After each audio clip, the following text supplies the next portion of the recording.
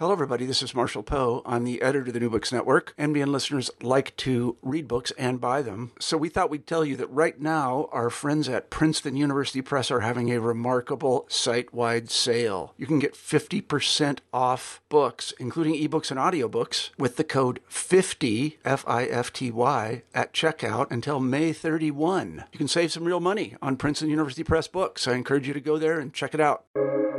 Welcome to the New Books Network. Okay, we've started, and you are David Enrich. I am Bill Domnarski. Today is September 13th, 2022.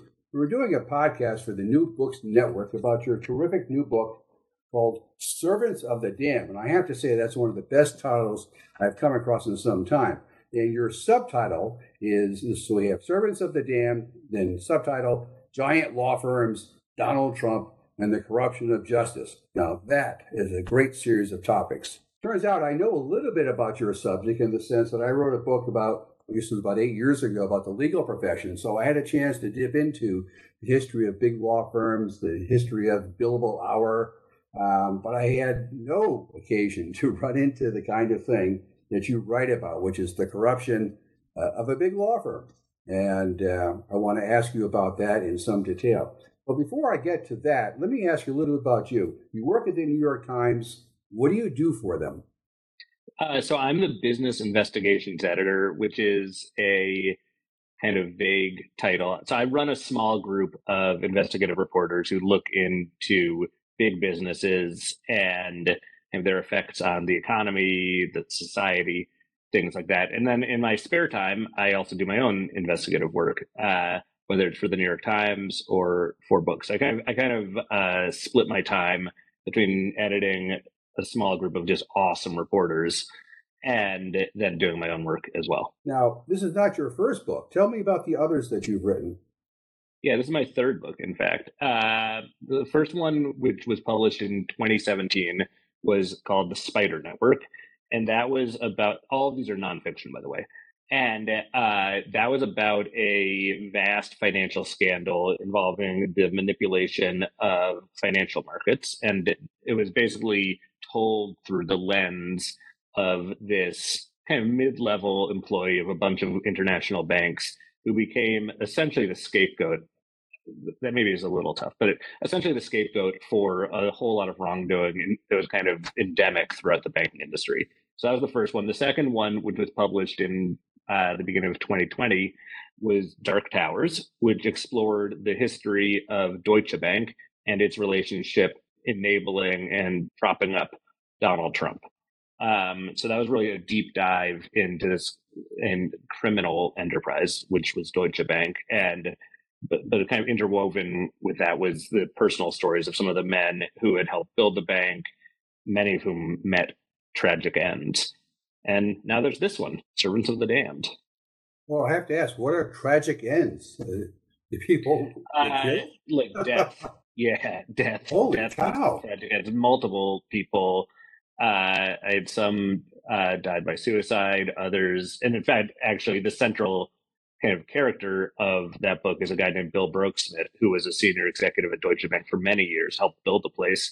And the book opens with him being found hanging in his apartment in London. And the book in large part is a mystery about why he chose to do that. And half of the book is kind of told through the father's perspective, Bill Broeksmit's perspective, and the second half is told through his son's perspective, a guy named Val Broeksmit, who tries to figure out why his dad died and ends up in the process finding a lot of his dad's work-related files, which shed a lot of light on the inner workings of Deutsche Bank.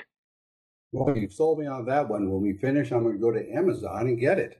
Let me ask you, I'm asking you not just about those two books, but also about this book. The Eureka moment, the I found it moment, the I've got it moment. When did you have those moments for those two books and then for this current book? That is to say, when did you realize you had a book and that you had a great story to tell? You know, it's different for each of the three books. I mean, the Spider Network, which was my first one, was I'd never written a book before. I'd always aspired to, but I had no idea what it really entailed or how to go about attacking it.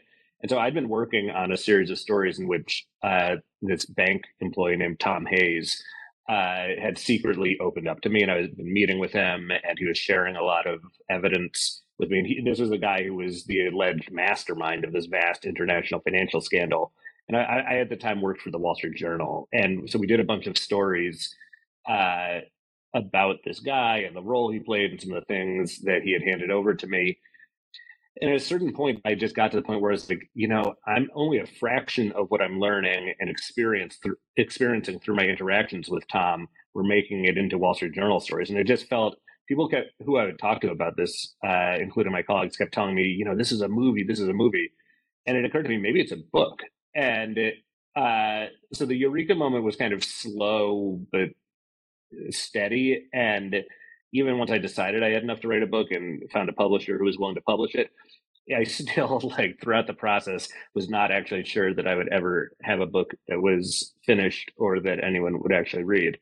And the subsequent two books have frankly been a lot clearer to me, in part just because I think I'd had a lot of experience at that point laboring over the first book. So with Dark Towers, the Deutsche Bank book, it had been in the back of my mind for quite a while. And there was a moment where it just clicked. I remember walking in the door at home one night and telling my wife, I've got my idea for my next book. And I kind of explained to her how, the story about the Brooksmith family that I'd been pursuing for a while, and the fact that Deutsche Bank was so interwoven with Donald Trump's finances. Those things just kind of collided in my brain on a walk home from the train station one evening, and I just knew it. And this one, what The Servants of the Damned, was similar, I guess. It was really, I had been for a long time, I've been covering business for like 20 years. And behind every big business scandal that I covered, there's always one or more big law firms lurking and kind of trying to spin things and secretly providing information to me and other journalists and giving God only knows what kind of counsel to their clients. And I had just always thought that the institutions of law firms were not properly covered by the mainstream media, including by myself. And I've been dying to just really dig into a big law firm, which they spend so much time and money trying to keep their affairs secret. And that, to me, as a journalist, is just like paints a big target on their back. So for me, the moment I had been kind of thinking about law firms as a topic for a book. And then in the fall of 2020, with the election in either both before and after the presidential election, I realized that Jones Day, which is this big corporate law firm that I'd never paid that much attention to, honestly, but has really interwoven with the Trump campaign and the Republican Party, and was getting involved in some of the litigation surrounding the election. And again, I just had this moment. I remember walking in the door one night and telling my wife, I've got it. And she looked at me like, oh my goodness, you're going to go down this path again. Because but I did. Here we are. My guess is that when you said to her, I've got it, you had a pretty big smile on your face. It's funny. I did have a pretty big smile on my face, but I was trying to, like, bite my tongue a little to suppress it, because my poor wife, like, these books are hard. They take years, and I have two little kids, and it's just like a big commitment, not just by me, the reporter and the writer, but like my whole family kind of suffers. And my wife definitely suffers, because it's just, I have a day job, and end up working a lot of nights and mornings and weekends. So this book is not just reporting. I mean, you have a lot of historical information about the growth of big law firms, which sets the stage, so to speak. Why don't we start there? There was a big transformation in the legal profession in the 20th century, before actually the decision, the Bates decision that allowed lawyers to advertise. There was a growing corporations were becoming more important in America, and as a result, law firms began to cater to them, and they began to grow. What would you put as the date for about this growth? I'm sorry, the date?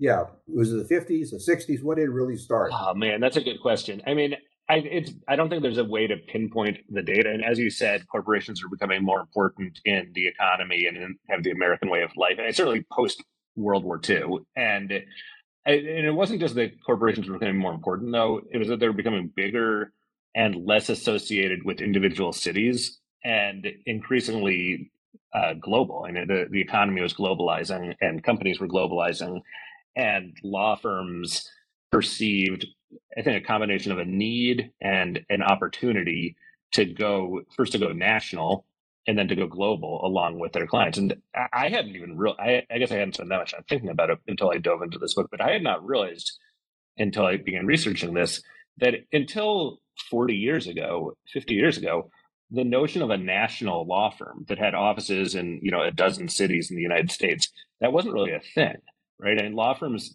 historically had been associated with just one city in which they were historically based. And in Jones Day's case, that was Cleveland. But there are examples all over the country of what are now huge international law firms that have their roots in this one kind of seemingly random city. And they were attached in large part to the big companies, the big hometown employers of those cities. And as those companies began expanding nationally and then internationally, the law firms in many cases kind of went along for that ride with them. The fact that they're big and they're in multiple cities emphasizes the point that you bring out in one of your interviews. Someone says that law firms are revenue generating entities or machines or something to that effect. I've always been a solo practitioner as a lawyer. I've been a lawyer almost 40 years, always been a solo practitioner, never had to worry about satisfying other people when it came to money. You can't get any further from Jones Day in law firms like that. So you talk to all these people and you came across, I think your conclusion is all they care about is money. Well, I wouldn't go quite that far. But I do think that money became kind of the core motivating principle for a lot of lawyers and a lot of law firms. And the bigger law firms got, the more money they needed to pay for that expansion and to hire more lawyers, open new offices and things like that. And the way you do that is by taking on new clients and new assignments. And so a lot of law firms have been caught, and this is not a new phenomenon, this has been happening for decades, but we're caught in kind of this vicious cycle where the more they grew, the more money they needed to generate, which meant they needed to take on more clients, more assignments, which meant they needed to hire more associates. Those associates go on the track toward partnership, which means that you're set to have a smaller or the same size pie for more people, which means you need to expand the pie, which means you need more assignments and more clients, and round we go. And lawyers, not just at Jones Day, but across the industry of big law, I think are often a pretty miserable bunch because they feel this just relentless, never-ending pressure for more. And for a lot of lawyers who I've spoken to, this starts off when they're preparing to graduate from law school, and a lot of them just have huge student loans that they have to pay off. And law school is expensive, and college is expensive, and there's a very easy way to address that, which is to take a big job at a big corporate law firm, which is going to pay you just right off the bat, like a salary that is well into the six figures. And I think it then becomes harder and harder to walk away or pull back from the financial freedom that kind of money provides. But I also think it's worth emphasizing, at least in the case of Jones Day, I mean, one of the things that I've found so extraordinary about them is that, yes, they are a huge law firm. They generate billions of dollars a year in revenue. They're definitely a profit-making machine. But at the same time, one of the things that sets them apart a little bit is that there's a core of people at the top of the firm who, more than money, I think, are driven by their ideology. And they are, it's run by a bunch of people who have a very conservative point of view and feel very strongly about that, and are therefore willing to take on assignments that don't generate a whole lot of money, or in some cases are pro bono, that are devoted toward kind of spreading this message of and helping other like-minded organizations. And it's so the way I like to think about it is basically there's a lot of these lawyers and law firms are motivated by money, but a lot of them are also motivated by power. And I think those are both phenomenon that existed to a certain extent decades ago, but not nearly to the extent that they do today. All right. I don't want you to think this is a challenge, because it's not, but I want to bring into our discussion a different idea. You talk about ideology at the top. What about personality at the top? You can't help but notice in your book, you have some really wild characters running these law firms, especially Jones Day. You have wonderful thumbnail portraits of these people running this mammoth law firm. And they all seem to be a little personality defective, if that's a phrase. They have something wrong with them in a way. Yeah, I mean, it's This is one of the trickiest things about writing this book for me, was that I did not get I spoke to so many people there, but the people at the very top were. Can you hear me? Yeah, we're all set now. Okay. I don't know where you lost me, but one of the challenges I had in writing this book was that I had a ton of people talking to me, but the people at the top were much more guarded. And the person at the very top, Steve Brogan, who runs Jones Day and has done so for 20 years now, he refused to communicate with me at all. And I sent him many, many messages requesting an interview or a meeting, and he never engaged with me at all. And so I've done my best to paint a picture of Brogan that is fair and accurate by talking to so many of his his current and former colleagues, former classmates, childhood friends, reading, I think, literally probably every word that's ever been written about the guy. And yeah, he is an unusual character. His dad was a New York City cop. His mom was not really in the picture for health reasons. And he had a very conservative Catholic upbringing. And he's a large family, a number of kids, and a lot of people told me that is the kind of the single defining thing about him, that he is devoted to his family, he is devoted to his faith, and he is devoted to Jones Day, and he is motivated by a very conservative ideology. And this is a guy who does not really seem to be interested in brooking the whole lot of dissent with his subordinates. I was told repeatedly that he, people, while he was on the road visiting Jones Day's far-flung offices, this is the kind of person who the managers of those offices, the partners and the lawyers in charge of those offices around the world would warn their colleagues in advance before he arrived that they really should not be alone talking to him, that they should have kind of a chaperone there to make sure that they don't say the wrong thing. I heard a number of stories about how people would make kind of stray casual remarks about, oh, my wife works for, a liberal group or a liberal political party. And Brogan on the golf course, for example, would just go on a tirade about the evils of socialism, which is, neither here nor there to the fact of where this lawyer's wife happens to work. And these are really hard charging people, many of whom have a very, who really live and eat, breathe, and sleep their politics. And I think for a lot of people who do not have the same political inclinations as they do, that made it at times a challenging place to work. Well, you mentioned that in the context of the 2016 election, where there were a number of people in Jones Day, lawyers, who weren't really comfortable with supporting Donald Trump. What kind of friction did that create at the law firm?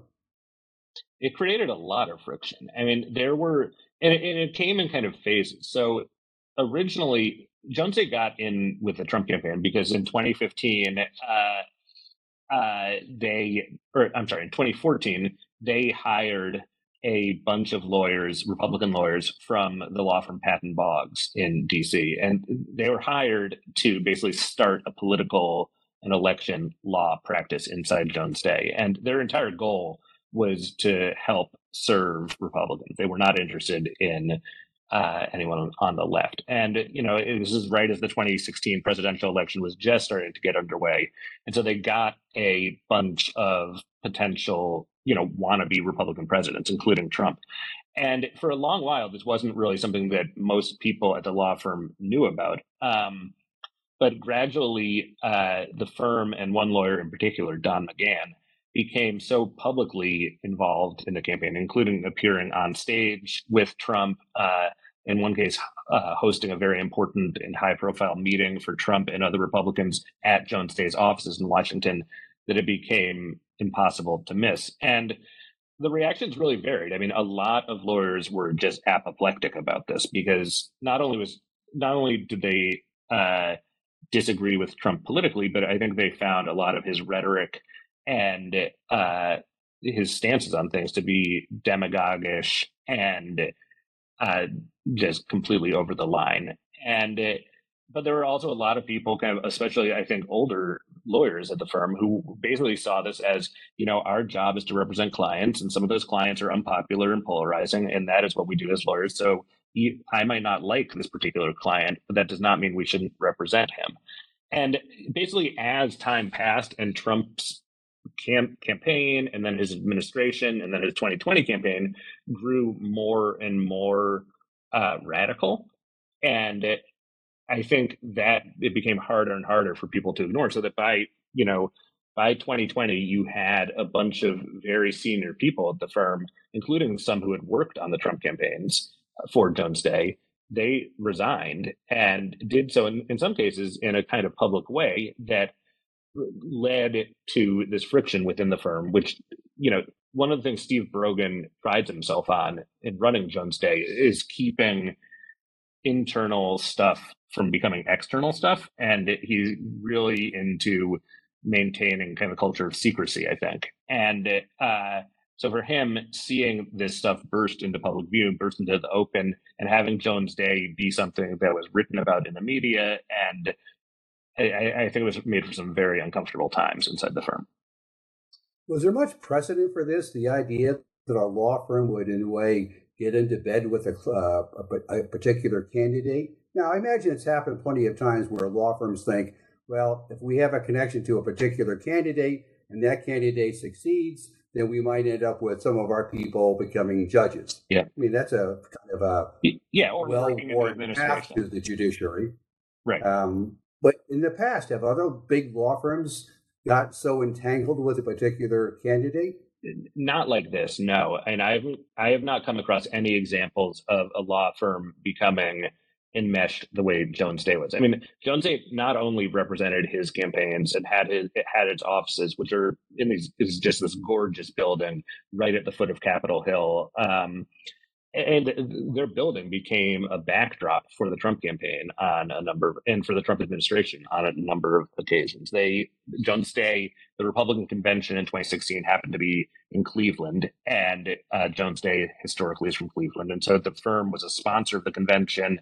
It hosted all sorts of events in its offices. And then when Trump wins and his administration gets underway, this really extraordinary transfer of power takes place where Don McGahn becomes White House counsel, Noel Francisco, another Jones Day partner, becomes the Solicitor General.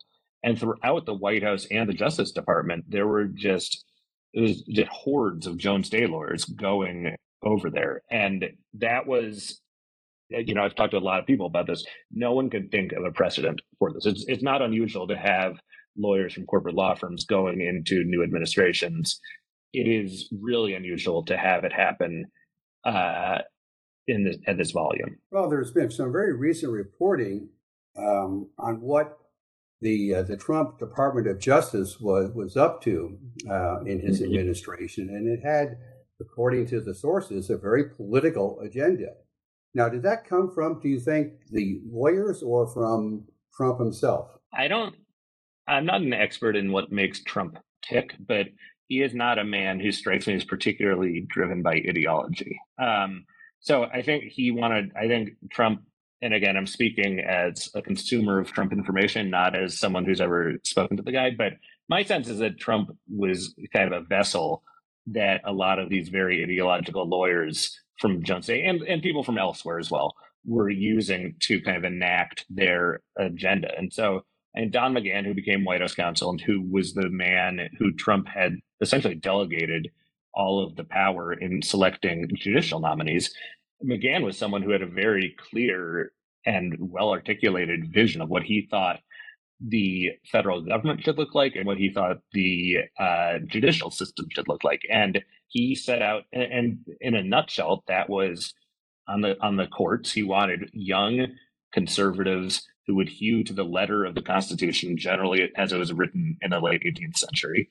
And in the executive branch of the government, he thought that federal agencies wielded way too much power and that it was really important to rein that power in and kind of return power to the private citizens and organizations and businesses whose rights he perceived as being trampled upon by what he called the administrative state. And it is not a coincidence at all that I think two of the Trump administration's greatest achievements were A, completely remaking the federal judiciary, and B, substantially reining in the power of federal agencies to oversee things like carbon emissions and the health and safety of consumer products and things like that. That's not a coincidence. That is a direct cause. Where did this come from for him? Because you paint a very nice picture of him playing his guitar in a rock band. Mm-hmm. It seems to be kind of against type that he would have such conservative views. Even conservatives like music. About his long hair and his general demeanor. Where did it come from for him to be so aggressively conservative?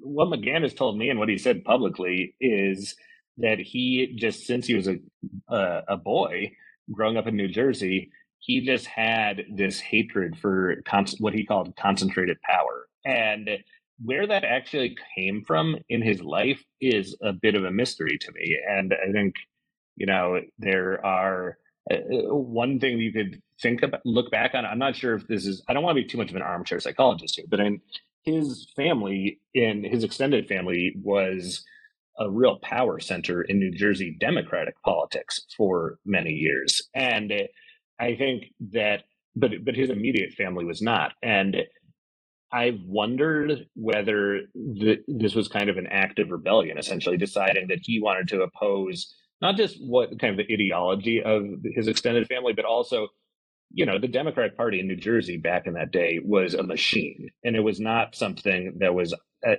think there's probably a lot of corruption and just a lot of machine politics going on. And it has occurred to me, but I cannot say this as a fact at all, that maybe that's part of what was motivating him, that he saw how his extended family, the power they were wielding, it made him maybe a little uncomfortable. He saw the power of the federal government to do things that made him uncomfortable. But there's no doubt that by the time he was in college and then in law school, and there were a bunch of events taking place on the national scene that radicalized a whole lot of young Republicans like him. I mean, most of all being the Bork hearings, when Bork was nominated to the Supreme Court. And from a conservative perspective, he was essentially railroaded.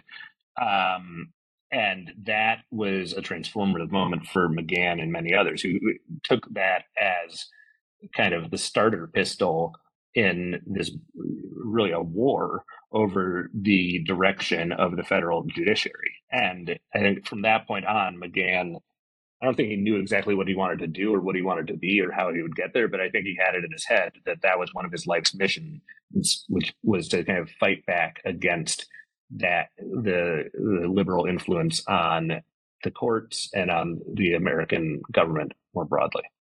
What about the other folks from Jones' day? You mentioned the Solicitor General. What about these other folks who gained great power in the administration? Do they have a similar kind of backstory, origin story when it comes to their ideology? Yeah, and Noel Francisco is another really fascinating one. There are a lot of fascinating ones. Noel Francisco is fascinating. Mike Carvin, who is one of the most senior lawyers at the firm and is a Reagan administration veteran and a frequent lawyer appearing before the Supreme Court. And both Carvin and Francisco, grew up in working class towns. Francisco he was the son of an immigrant, and both of them Catholic. And I think just, there are people come from all sides of the political spectrum. They both came from the conservative side, although, and these are also two very different people. Mike Carvin is known as this incredibly kind of bombastic and at times coarse and grating loudmouth, although that I haven't had that personal experience with him, but he is certainly someone who is very much a firebrand on the right.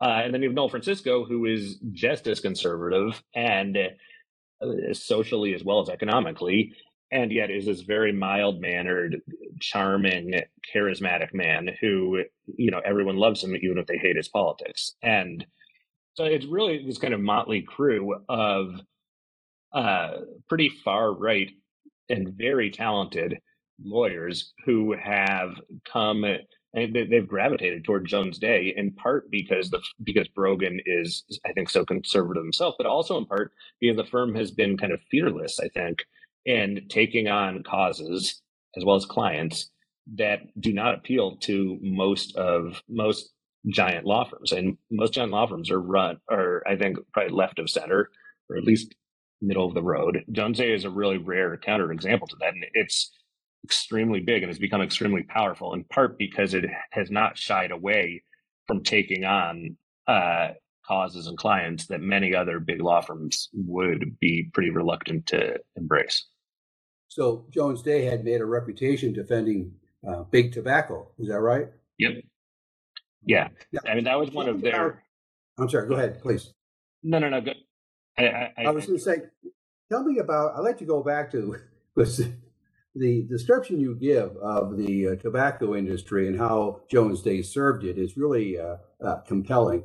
But while we're talking about these personalities in Jones Day who then go to government, where does the Federalist Society fit in?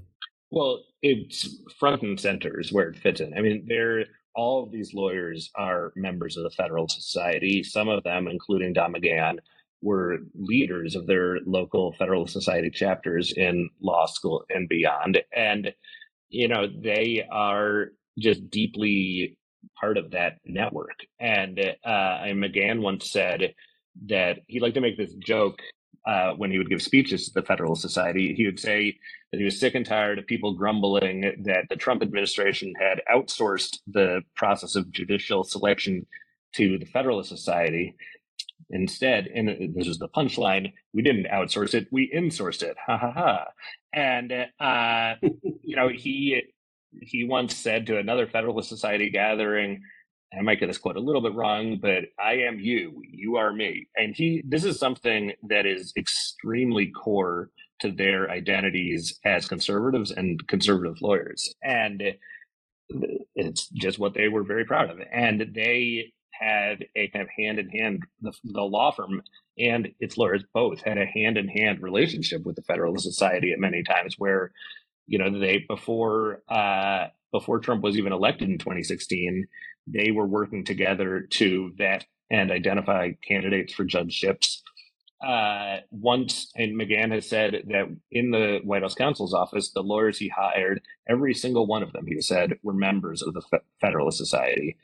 And so it's just like a pretty fully integrated operation. I do think, in fairness to Jones Day, it's worth mentioning here that, this is a law firm with something like 2,500 lawyers. And the ones who have primarily caught my attention are the ones at the top who are, as I've described them. But, it's a big law firm with many lawyers who are not Federalist Society members, who are not conservative, in fact, who are quite liberal. And they and some of their colleagues have done amazing pro bono work helping the poor, the needy. They've done life-saving work helping refugees and immigrants along the U.S.-Mexican border. So the firm is not a monolith. What is much closer to a monolith is its composition at the top and the cases they've taken on in Republican circles where they kind of put the whole force of the firm's most elite lawyers behind those causes. So Donald Trump was able to put 3 people on the Supreme Court. What's the connection between their nominations, their confirmations, and Jones Day? How much of a role did Jones Day have in giving us these 3 Supreme Court justices? Well, Jones Day before the Trump administration played, as I said, a pivotal role in helping identify judicial nominees. That was when Don McGahn still worked at Jones Day, but was also representing the Trump campaign. And so McGahn and a bunch of colleagues leave to go to the White House. And there, from the White House, McGahn and his team handpicked both Gorsuch and Kavanaugh. Now, Jones Day, I think, would argue that has nothing to do with Jones Day. It was they were picked after McGahn and his team had left the White House, and that's true, except that a lot of the vetting had taken place while he was at Jones Day, and all of his colleagues were from Jones Day, and so it's kind of a semantic point, I guess. It's not like Jones Day institutionally was the one that made that decision. It was their once and future lawyers. And Amy Coney Barrett is someone who McGahn, while he was in the White House counsel's office, plucked from academic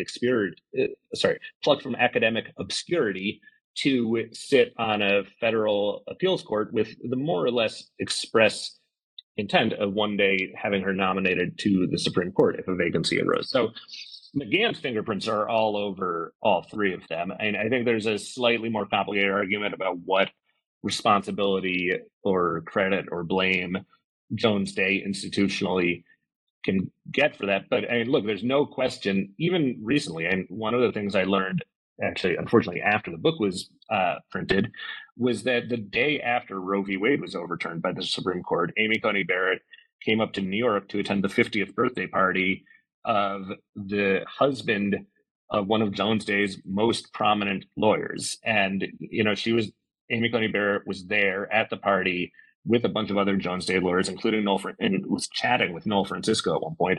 And at that very time, Jones Day had a live case before the Supreme Court that would, in fact, just days after this party, would get decided in favor of the law firm's clients. And I'm not trying to suggest there's causation there at all, but it's I think, a pretty powerful illustration of just how interwoven not only the law firm is with the conservative movement and the judges that McGahn helped get on the bench, but just ideologically, these people are traveling in the same circles. They're coming from the same places.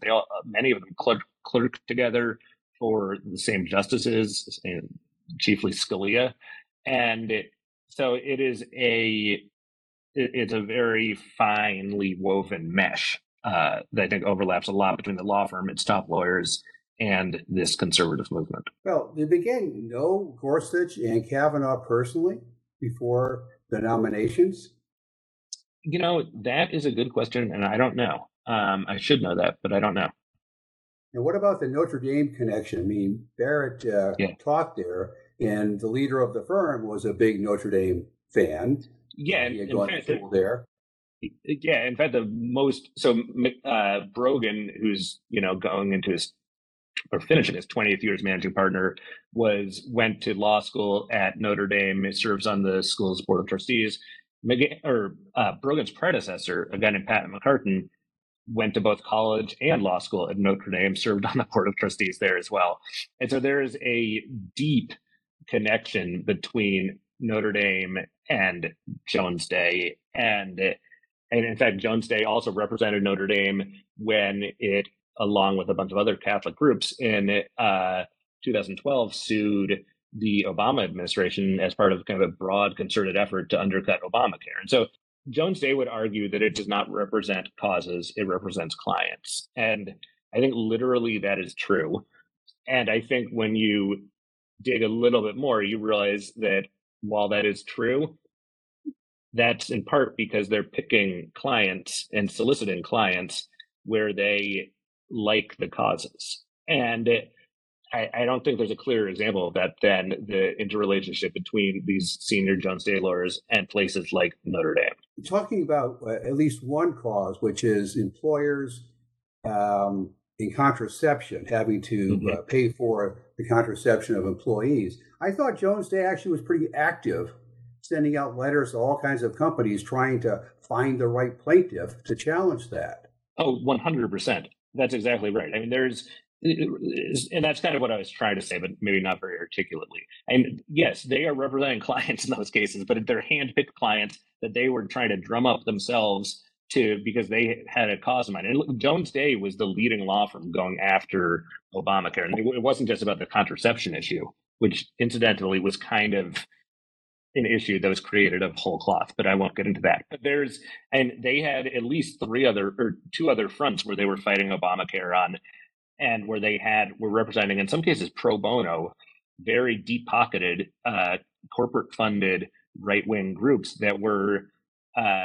just trying to kill Obamacare because they didn't like it. And the American Lawyer magazine once described, I think it was the American Lawyer, once described Obamacare as Jones Day's Moby Dick, because it was something that, and this is long before Trump came onto the scene, this is something that the firm's leaders really objected to. And I think, and Brogan himself was one of those who felt personally very strongly about this issue. And I think that was kind of the dawn of a real political awakening inside Jones Day that became the foundation for a lot of what was to follow, including the extensive work for the Trump campaigns and the Trump administration. Does it go too far to say that these are activist lawyers? Some of them certainly are. I don't think it goes too far. And I think there's, there are Mike Carvin, who is, I mentioned earlier, who is, under consideration to be Solicitor General at one point, I think has been, he's widely regarded as a very talented Supreme Court lawyer. And he, at the 2016 Republican convention in Cleveland, Carvin was on a panel in Jones Day's headquarters where he spoke out against Hillary Clinton. And I don't have the quote in front of me, unfortunately, but he went on this I think a screed would probably not be too strong a word. And just ranting and raving and comparing, I think he said something to the effect of, if Hillary Clinton gets elected, saying that there will be moderate judges that come out of the Hillary Clinton administration is like saying that there will be moderates in Iran. It's like something that does not exist in nature. And so it is stuff like that where, Hillary Clinton, you can love her, you can hate her, you can disagree with her politics, but this is not someone who is like a socialist, right? This is someone who the Clintons are like, they're left of center, but they're not radicals. And so Carvin certainly has, I think, become a bit of an activist, at least in some of his speaking, if not his lawyering. And I think just given the work that a lot of these people did for the Trump administration and the causes and clients they've taken on since leaving the Trump administration, I don't think it would be a stretch to say that some of them are activists. I do think, in fairness, again, not within Jones Day really, but other big corporate law firms, and Paul Weiss is one that comes to mind, there are a lot of liberal activists. And so this is not, to me, Jones Day is interesting, not because it's unique, but in fact, because in some ways, many ways, it's really emblematic of the legal industry writ large. We've talked about Jones Day in the election of 2016, governing the country with Trump as president. What role did they have in the 2020 election? Well, so the 2020 election, from a legal standpoint, started essentially, I think it was the day of Trump's inauguration in 2017. That's when he created the new, re-elect Trump campaign committees. And from the get-go, Jones Day was representing that 2020 campaign as well. And that was something that the firm at the highest levels had talked about, whether they wanted to kind of double down on their work for Trump, given how polarizing he was and how unconventional he was, to put it mildly. And so that work kind of proceeded apace for the next 3+ years. But by 2020, this is obviously in the middle of a pandemic, and Trump began the series of just high intensity attacks on absentee voting, mail-in voting, started warning that there was a real possibility that if he lost, it was because the election was rigged. And this is dangerous rhetoric. I mean, first of all, it's completely unfounded. There's not any evidence ever of serious voter fraud really affecting the outcome of a presidential election. And second of all, he was not basing this on anything substantive. I mean, there was, as we all now know, this is part of a ploy to undermine the integrity of the American electoral system, which he did quite effectively. And I think within Jones Day, that became, a lot of people recognized that and were very uncomfortable with the role the firm was continuing to play in potentially legitimizing some of the baseless claims that Trump was spreading. And this really came to a head in Pennsylvania, which was the most important battleground state in the country. And ultimately, the election came down to Pennsylvania. And Jones Day lawyers working alternately for the Trump campaign and for the Republican Party filed a bunch of legal motions in Pennsylvania that were, all of them were seeking to make it harder for mail-in or absentee ballots to be counted. And I don't, years have passed since then, but that was something that was widely expected. It was Democrats inordinately who were the ones who were doing this mail-in voting, in part because Trump had been railing against it for months. And so Jones Day was basically making a legal argument that it should be harder for mail-in votes and absentee votes in Pennsylvania to count. And the reason they were arguing that was that there was a risk of some combination of fraud or other problems with these ballots that may or may not have actually occurred. And within Jones Day, the work that the firm's lawyers were doing on this Pennsylvania ballot, these Pennsylvania ballot issues, it was just the straw that broke the camel's back for quite a few lawyers. And it sparked, I think, probably an unprecedented internal outcry at the firm. It led to the departures of several of the firm's Democratic lawyers. And it was the moment where Jones Day, in some circles, became kind of the symbol of establishment institutions lending credibility to Trump and his allies at a time when Trump and his allies were dead set on him clinging to power, even at the expense of our democracy. Were there any Jones Day lawyers who were part of this cadre of, I guess you could almost call them unhinged lawyers who were making these grand conspiracy arguments after the election? The ones who ran into disciplinary problems, for instance. Yeah, I'm glad you're asking that. And the answer is no, there were not. And Jones Day didn't have anything to do with any of those. I think you're right to describe them as unhinged, just the baseless garbage legal complaints that were filed by Trump and his allies all over the country. So and I think that's something that has gotten a little bit lost at times in the coverage of Jones Day, especially back in 2020. And frankly, I probably have some responsibility for that, because my colleagues and I at the Times wrote a story that it didn't conflate what was going on, but it lumped them in. It lumped Jones Day in with some of the other law firms that were being a bit less discriminating, you could say, about the cases they took on. But I think the important thing here, at least from my standpoint, is that while Jones Day argues that the work it was doing in Pennsylvania was simply them litigating a legitimate constitutional issue on behalf of a client, that is, in the eyes of many people at Jones Day, among other places, that is almost kind of a willfully blind reading of what they were doing. And this is not them trying to sort out fact from fiction and trying to uphold the integrity of an election. It was them trying to use and exploit the law to win a partisan advantage for their clients at the expense of people's votes being counted. And that is something that a lot of lawyers on both the left and the right were very uncomfortable with being party to. Okay.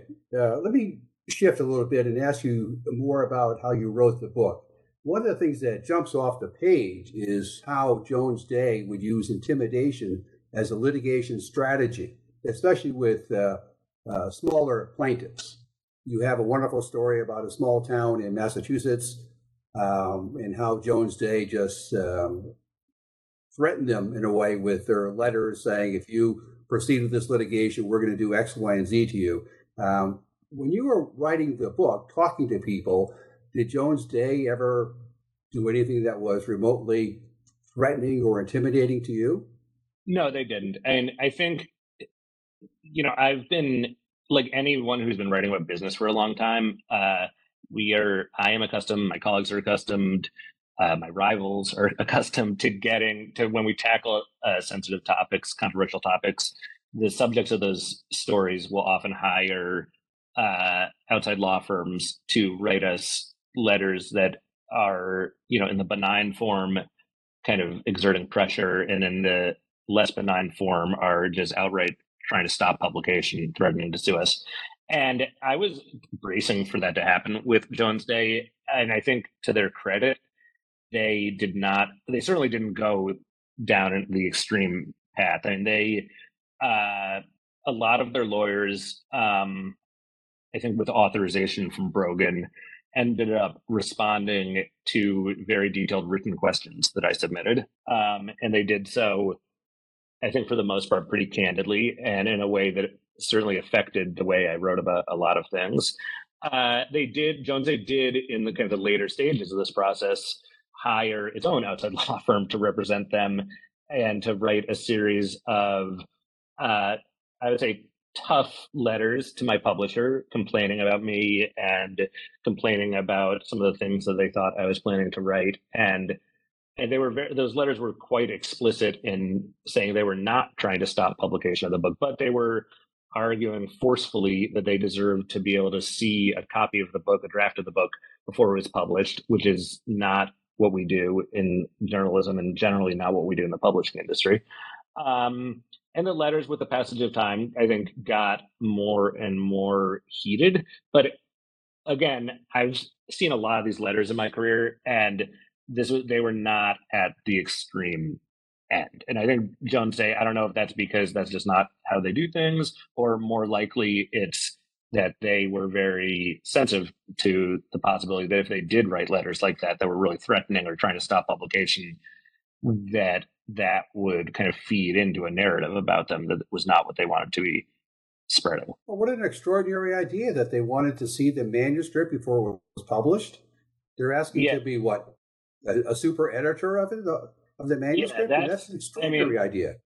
It strikes me as crazy as well. And one of the things I found interesting, look, I'm certainly not trying to apologize for Jones Day at all here, but there are anecdotes in the book about some other law firms, and namely Paul Weiss, and the tactics it was using with some other journalists that I have no connection to.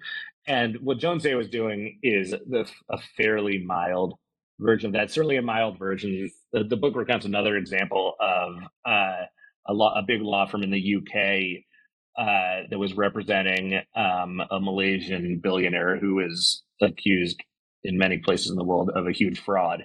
And the law firm, basically, instead of having not gotten any luck with the book's publisher trying to get them to not publish the book, they shifted their tactics and started writing, or basically threatening, local bookstores, saying that if you have this book on your shelves, you are a party to libel against our client.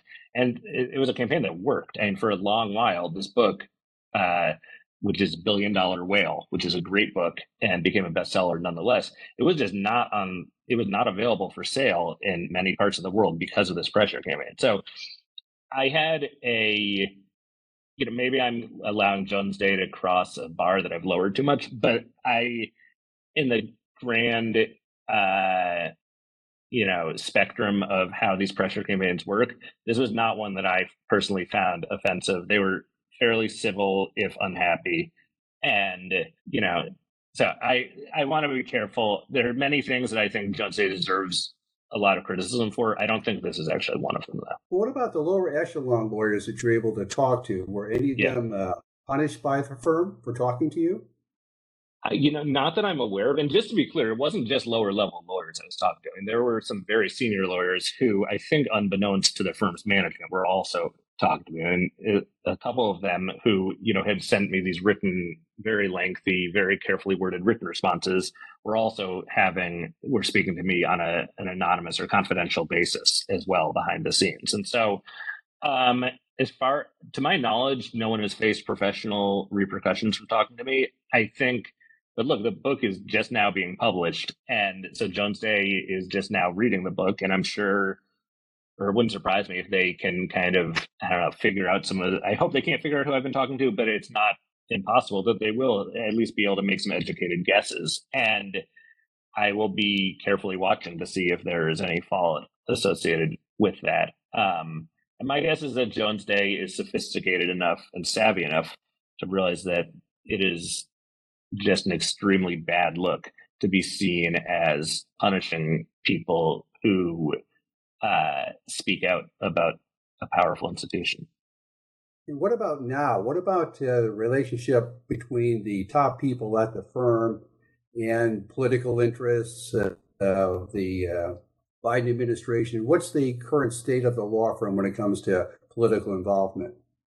Well, there are a couple of lawyers who have gone to work in, I wouldn't say at senior levels, but at notable levels within the Biden administration. And the U.S. attorney for, I believe, Minneapolis, is a Jones Day alum. There are a few others who are scattered in other parts of the government.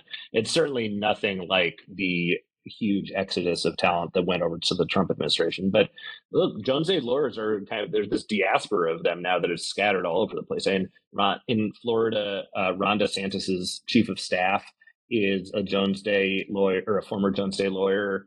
There are a bunch of Jones Day lawyers who ended up on federal courts, including the Federal Appeals Court in D.C., which is widely regarded as the second most powerful court in the country. And I think there's a very good chance that whoever the Republican nominee is in 2024, if that person wins, their administration will be stocked with Jones Day lawyers. And I think there's a very good chance that whoever that nominee is, I certainly can't guarantee this, but it would not surprise me in the least if Jones Day plays a leading role in working for that campaign in one capacity or another. And is Brogan still at the top of the firm? Does he still manage it? He is. Yeah, he's been there since he started in the very beginning of 2003. So he's approaching his 20-year anniversary. And there is a lot of speculation that he is going to step down or announce his retirement later this year. And that would be a huge shift for the firm. And it'll be really interesting to see whether his successor, which, by the way, he gets to choose his own successor, which is one of the kind of perks of leadership at Jones Day. And so it'll be really interesting to see whether he picks as his successor someone who is, kind of cut from the same cloth as him and his senior colleagues, or if maybe he goes in a completely different direction. And my money is certainly that he's going to pick someone kind of cut from his same cloth, but I lose money every time I bet, so I wouldn't put much stock in that. Okay, so are you going to be keeping your eye on them with another book? What are you going to do next? Oh, God, I do not have the stomach to do another book on Jones Day, but I certainly am going to keep my eye on them and see what happens. And I don't know what I'm going to do next. I'm trying to take a breath and not do anything super ambitious of my own in the next month or two, at least. Well, your book is getting a lot of attention, which is a great thing for you and for your subject. How has that affected your life? You, for instance, had there was a large excerpt of the book appearing in the New York Times Sunday magazine. How does that affect you?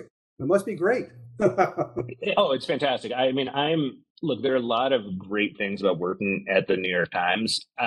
One of them is that it just gives you access to, I know the people who work at the New York Times Magazine. It's not a hard thing for me to kind of walk across the newsroom, or I guess I didn't do that because many of us are working from home, but to contact someone and be like, hey, I've got a book coming out in a few months. What do you think about this? And that's a privilege that, very few authors or journalists get to have. And it also just it's like a pleasure to be able to work with just super high caliber people who on the magazine staff who edit, who fact check, who just ask really smart questions that I hadn't thought of in the book writing process. And so, and it's also just a thrill, right? It's the New York Times Magazine. It's like a huge honor to be published there. And it's interesting in terms of actual book sales. It certainly helped. I'm not sure how much it really helped. The thing that was, I think, more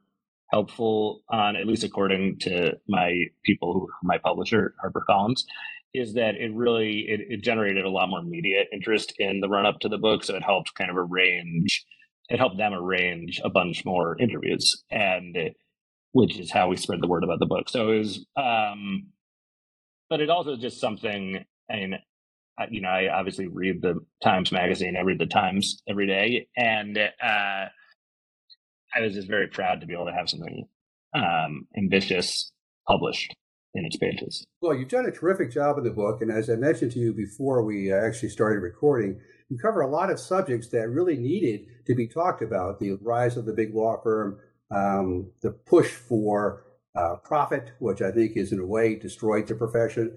It's a very, very useful thing that you've done. That's just putting aside for the moment all the great stuff that you've done, illustrating how big, powerful law firms can get enmeshed with political causes. I really think you've done a terrific job, and you should be congratulated for that. And that's what I like to do. So thank you so much. With that, I want to say as well, you've been a great guest. You've given me all kinds of great insight into not just the subject you wrote about it, but about how you wrote about it. So again, that's a terrific thing to do for the audience, and I appreciate it. So I think unless there's something else you wanted to mention, I think we're going to call it a day. It's almost an hour. I think that's a good time to stop. Anything else you want to mention? Nope, I'm good. Thank you so much for doing this. I really appreciate it.